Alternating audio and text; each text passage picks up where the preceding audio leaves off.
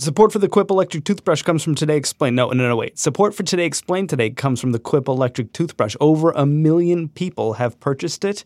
Some at getquip.com/explained, where the Quip starts at just $25 and your first set of refills is free. getquip.com/explained.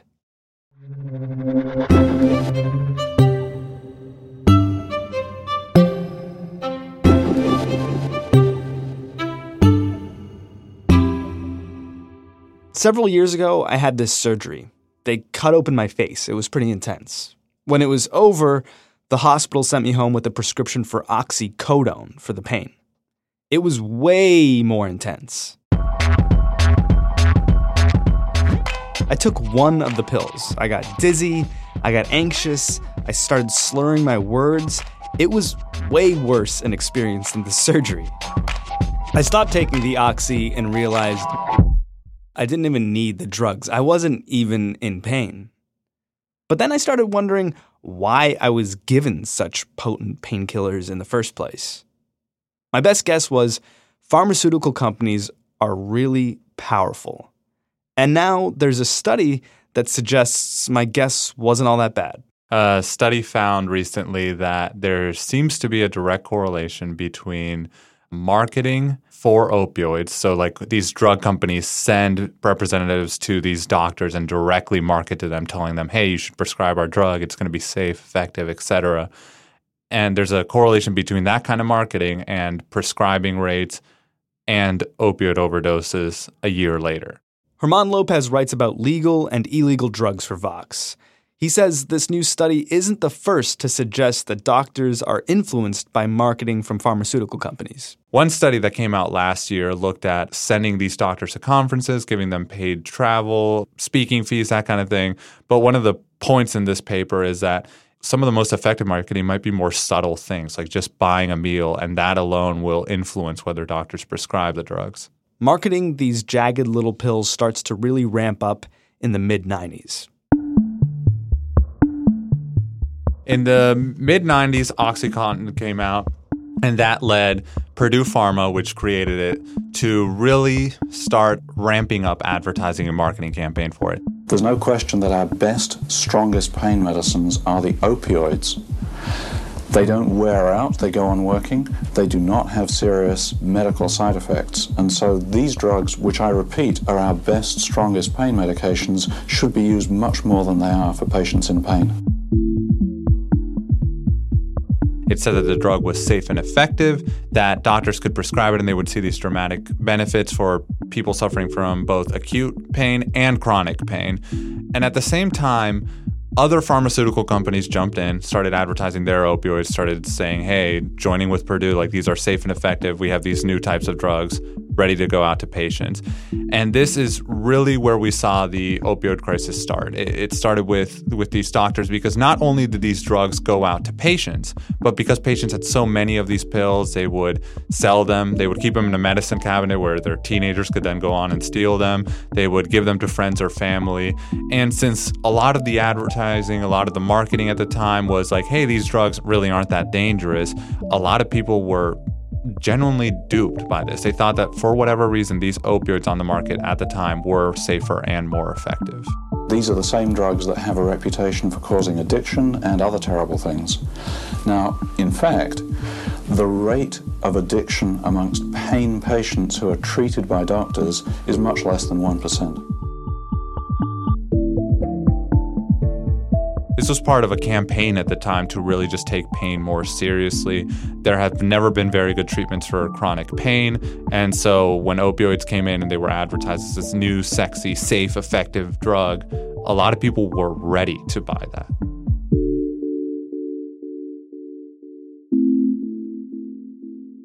What was the major difference between, say, Oxy and the pre-existing painkillers that were out there? Why did it take off in such a big way?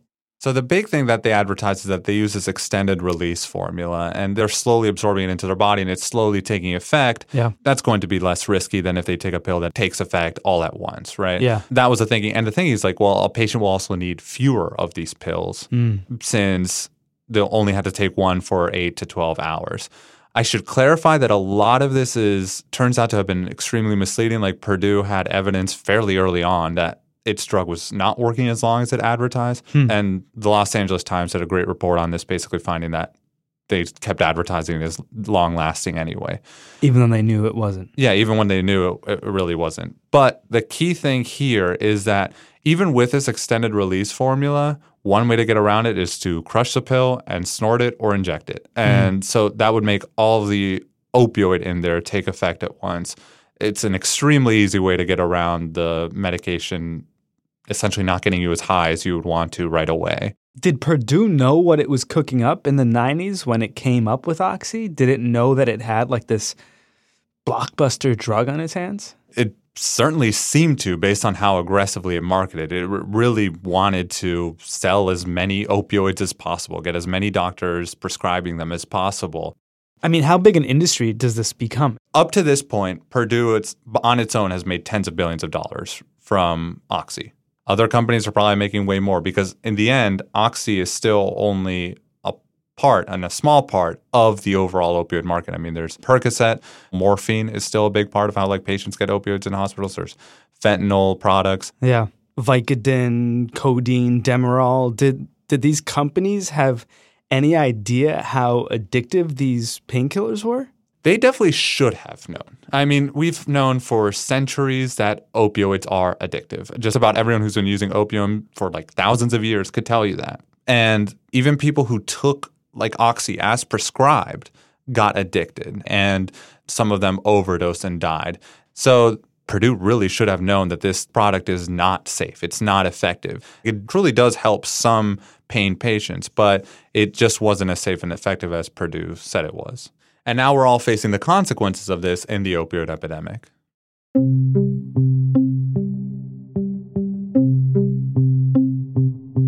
This is Dr. Daniel Young. I am a family physician in upstate New York. And over the last 5 years, I've transitioned into teaching younger physicians during their 3-year training program.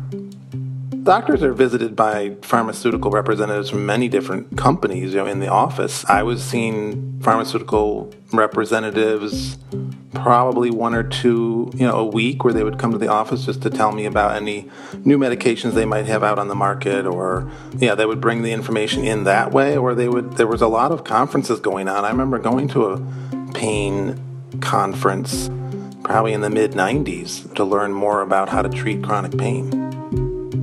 All of the literature and the pharmaceutical information was that we had these longer-acting pain medications, and patients did not become dependent or addicted to the medication. So I think it definitely shifted what I was doing. I definitely increased the amount of long-acting pain medication that I was providing to patients. Absolutely. I would start getting more patients coming to my office. If you were a physician who prescribed, the chronic pain medications, you would suddenly start getting more and more patients as friends, would refer their friends to you. So, definitely like a light bulb goes off saying, hey, something's not right here. These are probably patients that should not be on chronic pain medication. We're out there to help people, not to cause them harm. And I definitely think that over the years, there have probably been some patients that I have caused harm by creating either dependence or addiction on pain medicine.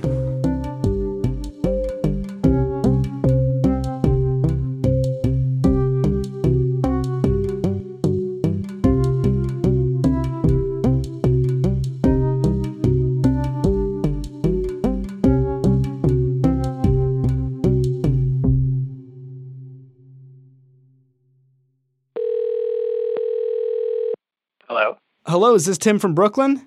It is. Hey, it's Sean from Today Explained. Hi, Sean. Tim from Brooklyn. Late last year, we were talking about how you were hoping someone would send you the Quip electric toothbrush around the holidays, the one that over 1 million people have purchased, the one that's been endorsed by dentists, the one that's sensitive on your gums. Did that ever happen? Will you believe that it did not? Ugh. And several people heard me talk about it on this very podcast and mentioned it to me, but did not purchase me one. How's your toothbrushing been since? I believe the last time we talked, you weren't brushing until the quip arrived. Have you stuck with that? Well, I just broke a bone in my right arm, which is my dominant hand. Oh. And I have a cast on it. And it's been very hard to brush my teeth with your non-dominant hand because you got to move it around. I have been brushing. It's been difficult.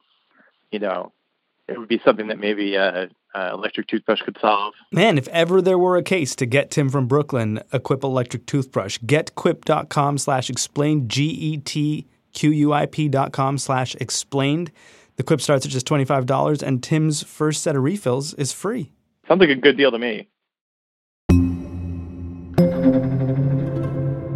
So, Herman, when exactly did the first signs that, Oxy and other opioids like it might be extremely addictive start to surface? So it happened pretty early on. By the late 90s and in the early 2000s, we had already seen opioid overdose deaths start rising, particularly painkiller deaths. Yeah. There were stories all over the news. You can look back at archives of people talking about misusing drugs, using them at parties and that kind of thing. I mean, one of my favorite things here is that if you go back to old TV shows, if you rewatch Friends, there are jokes about misusing opioids and how they're making you feel high and all that stuff. On Friends? Yeah. How do you feel? I feel great. I feel great. Wow, those pills really worked, huh? Yeah, not the first two, but the second two. It's a bunch of 90s shows that you would think are more innocent. They do make these kind of remarks here and there. Mr. President, did you by any chance take your back pills? Well, I don't mind telling you, CJ, I was in a little pain there. Which did you take, sir, the Vicodin or the Percocet? I wasn't supposed to take them both. I'm really sensitive to this stuff. Obviously, I'm what the hell are they talking about? These drugs are not okay to just joke about like this. I mean, I was in high school when I got my wisdom teeth removed, and I got some opioids as a result of that. And my friends were all joking about hey, are you getting high? Can we try some? That kind of thing. But at the end of the day, it just goes to show these drugs are really going everywhere, and everyone at some point seemed to know that they could be misused, and yet you still saw this kind of marketing. Did anyone hold these companies like Purdue and its peers accountable for this in the 90s, the way, let's say, you see President Trump, for example, talking about it now at least?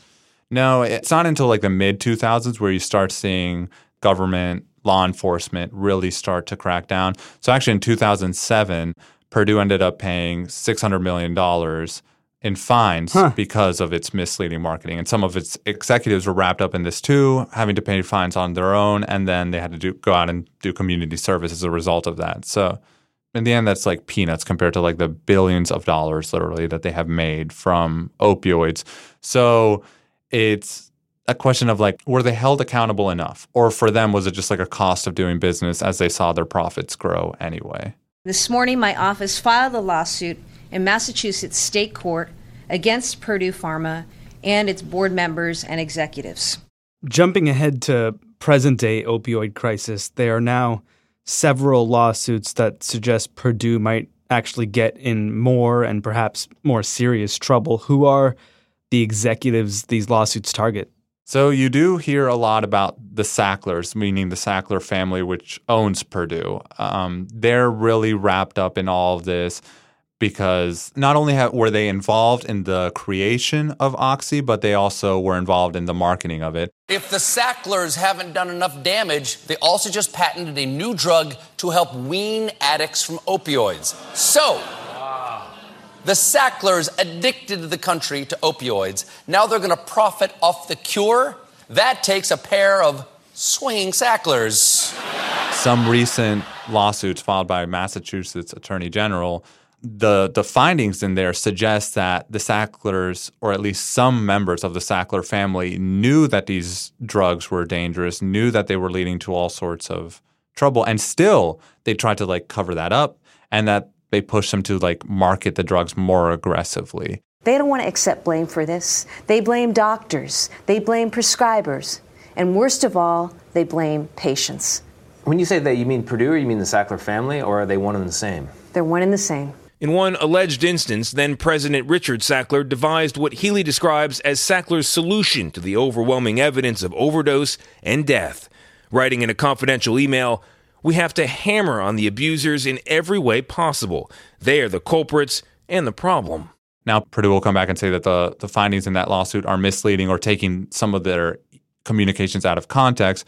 But generally, we do know that Purdue was very aggressive in marketing this, and the Sacklers had to be involved in some way, given that they own the company, in that kind of marketing. Is that lawsuit now settled, or is it ongoing? No, the Massachusetts lawsuit is relatively new, but there are, literally hundreds of lawsuits around the country against not just Purdue, but all sorts of pharmaceutical companies and also distributors. So like Walgreens, for example, is wrapped up in some of these lawsuits because the argument is also that these distributors should have known that they were supplying a bunch of these drugs to people who should not be getting them. A bunch of those lawsuits, like again, literally hundreds, are now being consolidated in Ohio, and the hope is that'll lead to some sort of big settlement agreement that will once and for all tamp down on not just opioid prescription, but also provide money that can then be directed to addiction treatment and prevention.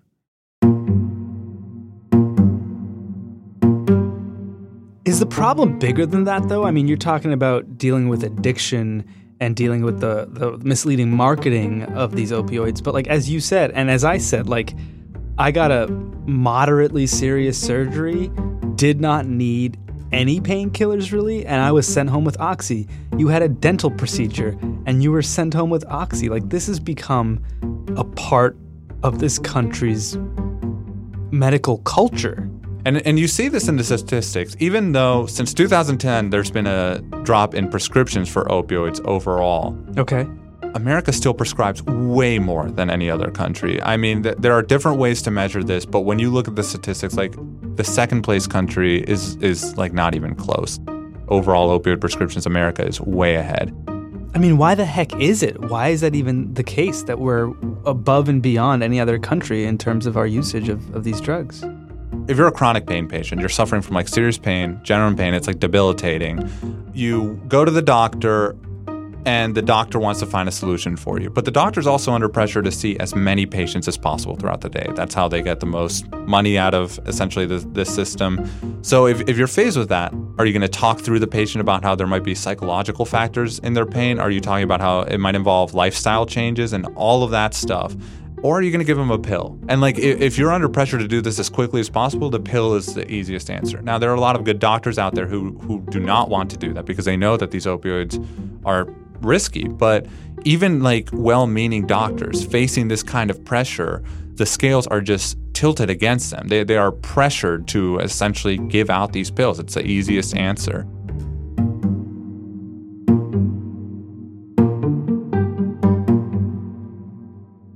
In other countries, if you talk to like Japanese doctors, for example, they will tell you that it's kind of expected that you will just have some pain at some point in your life. And if you talk to doctors here, they feel like they're under more pressure to make sure that there is zero pain in somebody's life. The other thing is, while there are some patients who do benefit from these drugs in terms of like acute pain specifically, and in terms of chronic pain, the evidence that they are actually better than other treatments for chronic pain is really weak. Like there's almost no scientific basis for that. The studies have been found that there are similar results whether you give somebody opioids or whether you put them on some other drug regimen, sometimes involving like Tylenol. Yeah. And that's because over time, opioids, you grow tolerant to them. So they just become less effective.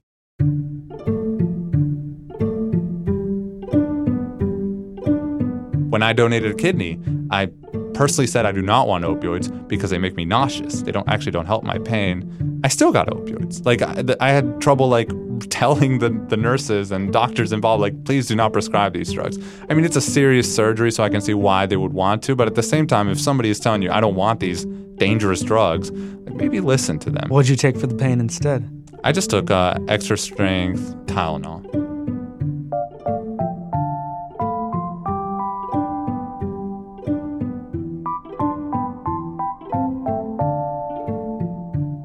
Herman Lopez is a senior correspondent at Vox.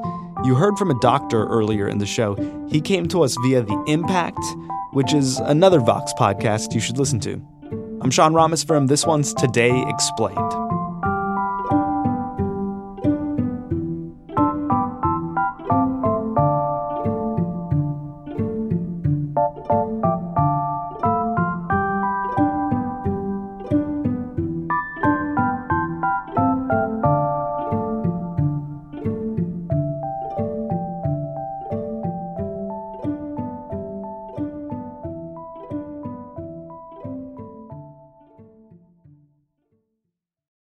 Thanks again to Quip Electric Toothbrushes for supporting the show today. Let's hope Tim from Brooklyn joins the over 1 million people who have purchased the Quip sometime soon. The Quip starts at $25 at getquip.com/explain. That's getquip.com/EXPLAINED. And your first set of refills is FREE.